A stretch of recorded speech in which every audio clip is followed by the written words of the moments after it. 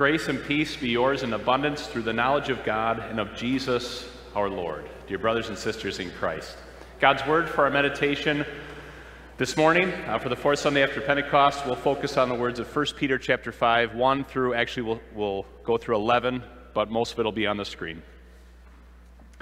To the elders among you, I appeal as a fellow elder and a witness of Christ's sufferings, who also will share in the glory to be revealed. Be shepherds of God's flock that is under your care, watching over them, not because you must, but because you are willing, as God wants you to be. Not pursuing dishonest gain, but eager to serve. Not lording it over those entrusted to you, but being examples to the flock. And when the chief shepherd appears, you will receive the crown of glory that will never fade away. In the same way, you who are younger, submit yourselves to your elders. All of you, clothe yourselves with humility toward one another, because God opposes the proud, but shows favor to the humble. Humble yourselves, therefore, under God's mighty hand, that he may lift you up in due time. Cast all your anxiety on him, because he cares for you. Be alert and of sober mind. Your enemy, the devil, prowls around like a roaring lion looking for someone to devour. Resist him, standing firm in the faith, because you know that the family of believers throughout the world is undergoing the same kind of sufferings. And the God of all grace, who called you to his eternal glory in Christ, after you have suffered a little while, will himself restore you and make you strong, firm, and steadfast. To him be the power forever and ever. Amen. This is God's word.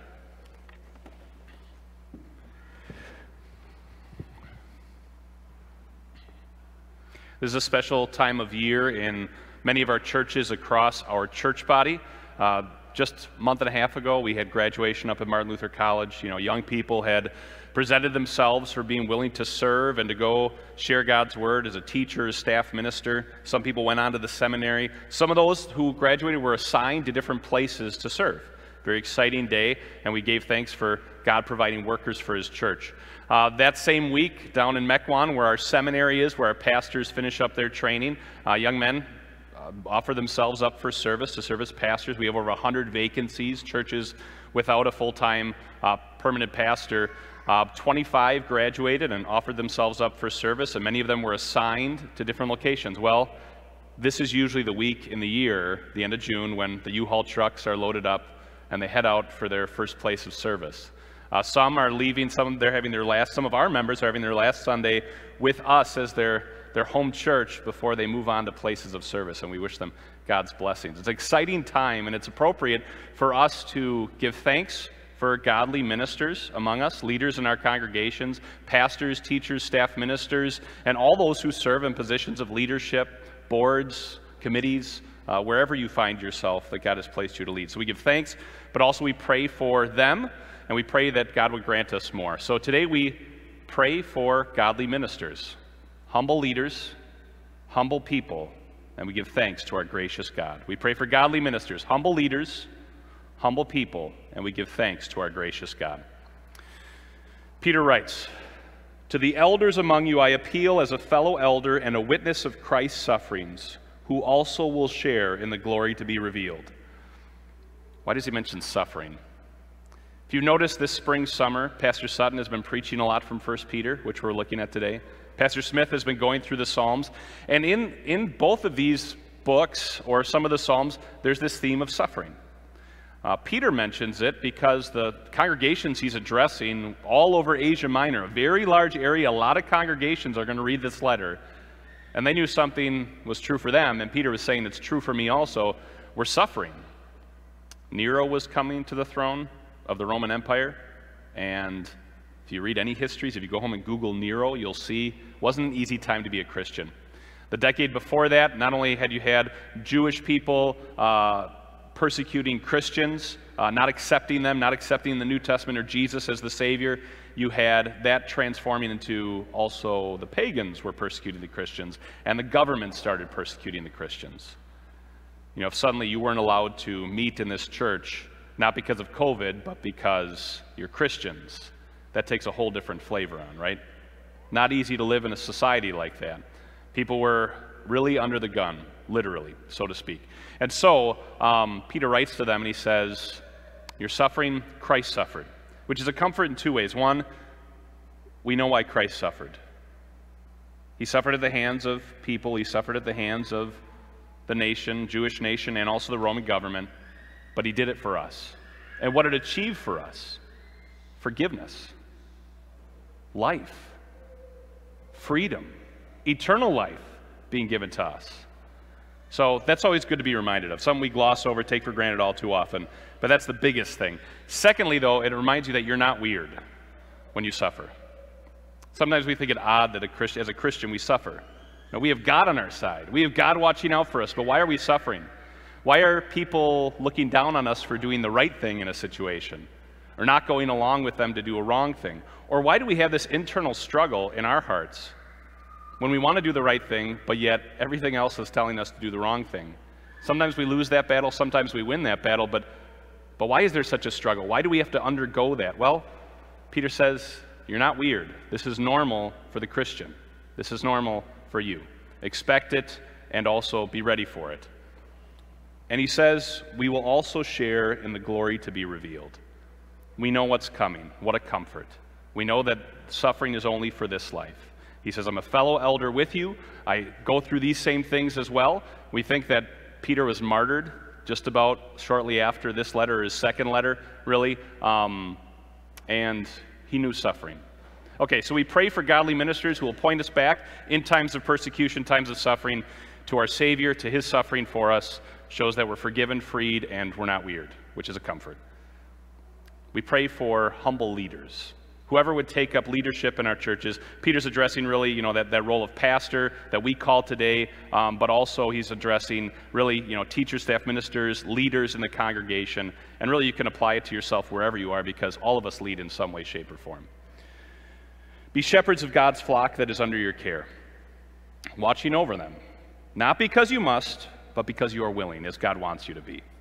Not pursuing dishonest gain, but eager to serve. Not lording it over those entrusted to you, but being examples to the flock. And when the chief shepherd appears, you will receive the crown of glory that will never fade away. First thing you want to remember is the congregations that he was writing to, they were the flock of God. The congregation I'm speaking to is the flock of God.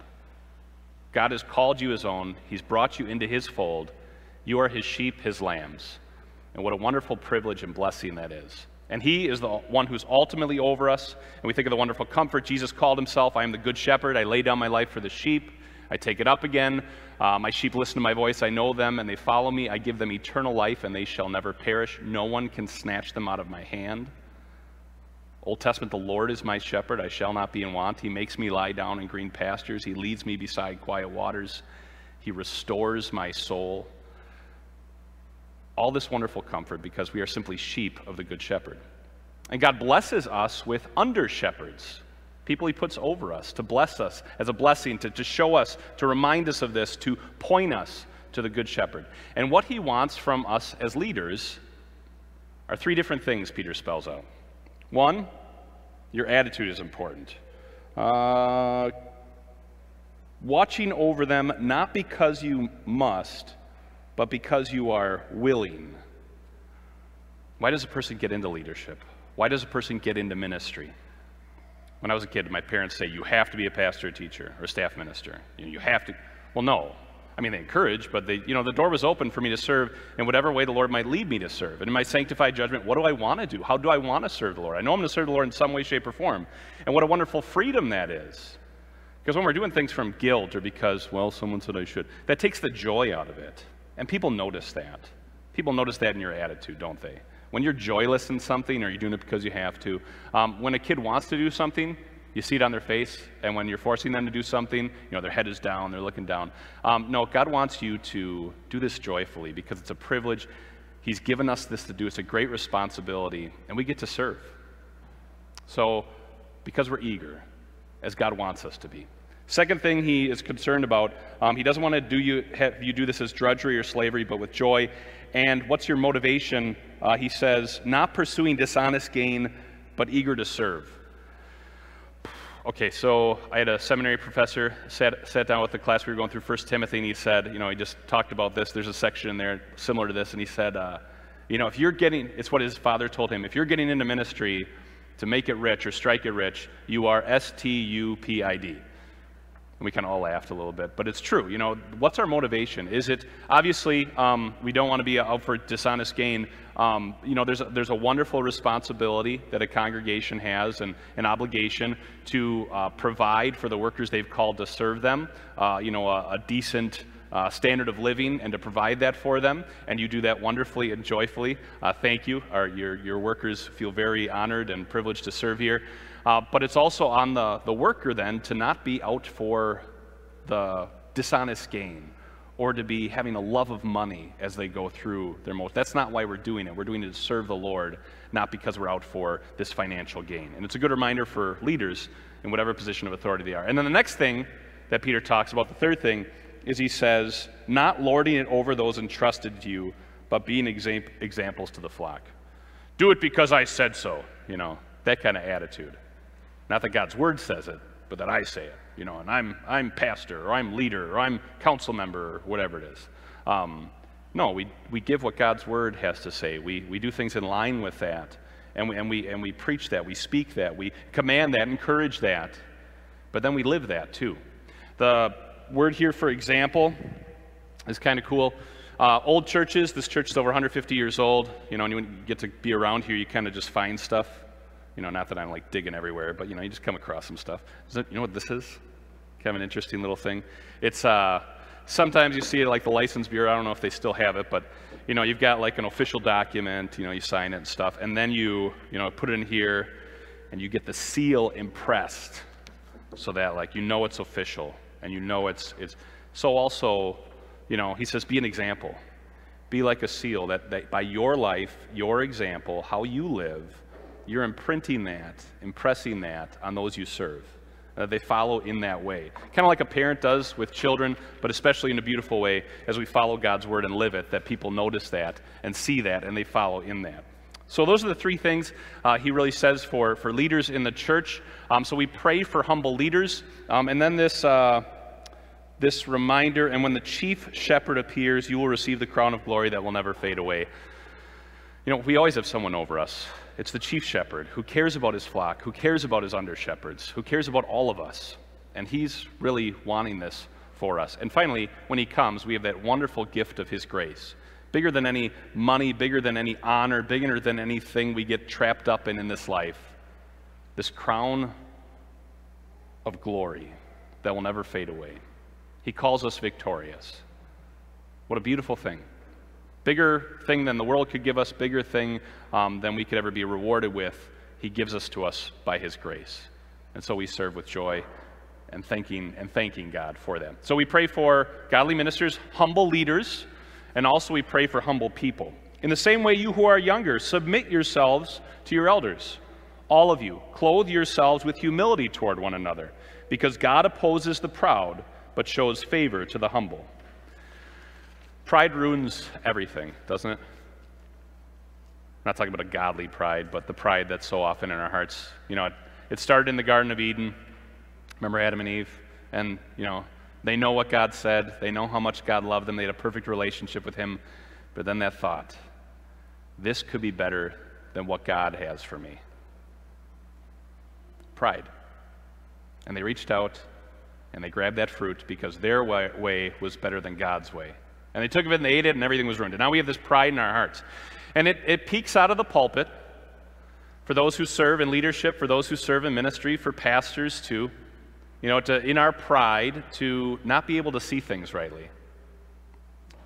We look at, I don't know if you noticed remember when we used to have bulletins?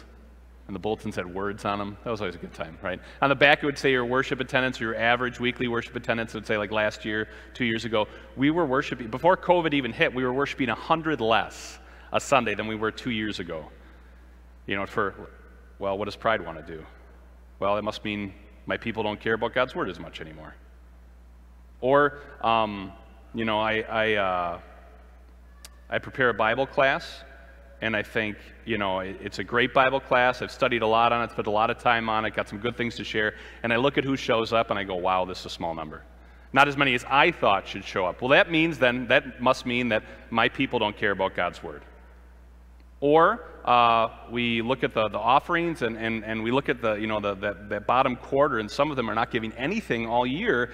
And immediately my mind jumps to, well, they must have their priorities out of order. They must not value God's word. They must, what else can we throw in that? They must be after mammon and idolize money and think that that's the key to happiness, and so they're robbing and the list goes on. I preach a great sermon, an absolutely amazing sermon in my mind, and I come out and nobody says anything. Well, people weren't listening then. And so, in my pride, I'm tempted to jump to all these conclusions, which in most cases are completely false. I mean, you think about it, like what a beautiful thing God does with his family of believers and the growth that God is doing among you. And some, just because it'd be like a farmer going out right after he plants and going, is it growing? And digging up the soil and digging up each plant and then ruining it because it's trying to look for growth. No, God is growing as he wants and as he wills in each one of our hearts. So for me to jump to these conclusions is proud, is wrong, is arrogant, is all those things. Pride ruins the beautiful relationships that we have between leader and church, between people and leaders of those people. But pride putters out of the pew too, doesn't it? You know, I sit in the pew too. And some days, you know, you come and the communion ware is set up and you go, oh, this is going to be a long service. You know, like the Lord's body and blood is a bad thing. You get into the mode where you look who's up front, or in the bulletin you see who's preaching, who's presiding. Well, it's going to be a great service. It's going to be a boring service. Or it's going to be, nah. You know, you just have all these thoughts that come to you. And then you look at who's playing. Well, like, oh, okay, worship is going to be really good today. Or worship is going to be really bad today. And we make all these judgments. We look at all the wrong things. Now, obviously, you know, for the pastor, you know, when the pastor looks at these things, church attendance is down or Bible class, well, that's a reason for encouragement, that's a reason for prayer, that's a reason to definitely be concerned about these things and to do it in a godly way. And as a parishioner, when you come in, you know, obviously we want to have excellence in worship. We want to value our workers and also value that we give God our best and our all. But on the other hand, what does genuine concern oftentimes degenerate into? Pettiness and self-centeredness, and we basically become like movie critics, like Siskel and Ebert, you know, judging everything and whether this is going to be good or bad. And we miss out on why we're here in the first place. To have opportunity to come away from an unquiet world and to find rest in our Savior and his words for us, no matter who's speaking them to us. Just to be thankful that we do have God's word and his love and forgiveness. And the second thing also is that we come to strengthen one another. And if we're here judging this and judging that, how can we really build one another up? So, yeah, there's a reason. We pray for humble leaders and we pray for humble people. And Peter reminds us why we can humble ourselves and why we can do this and why we want to do this. Humble yourselves, therefore, under God's mighty hand, that he may lift you up in due time. Cast all your anxiety on him because he cares for you. Be alert and of sober mind. Your enemy, the devil, prowls around like a roaring lion, looking for someone to devour. Resist him, standing firm in the faith, because you know that the family of believers through the world is undergoing the same kind of sufferings. Why can we willingly humble and submit ourselves? Because it's who we're under the chief shepherd, under God's mighty hand. It's not that we have this or that and so we can do it. It's simply because we have God. Let's say that together. We have God.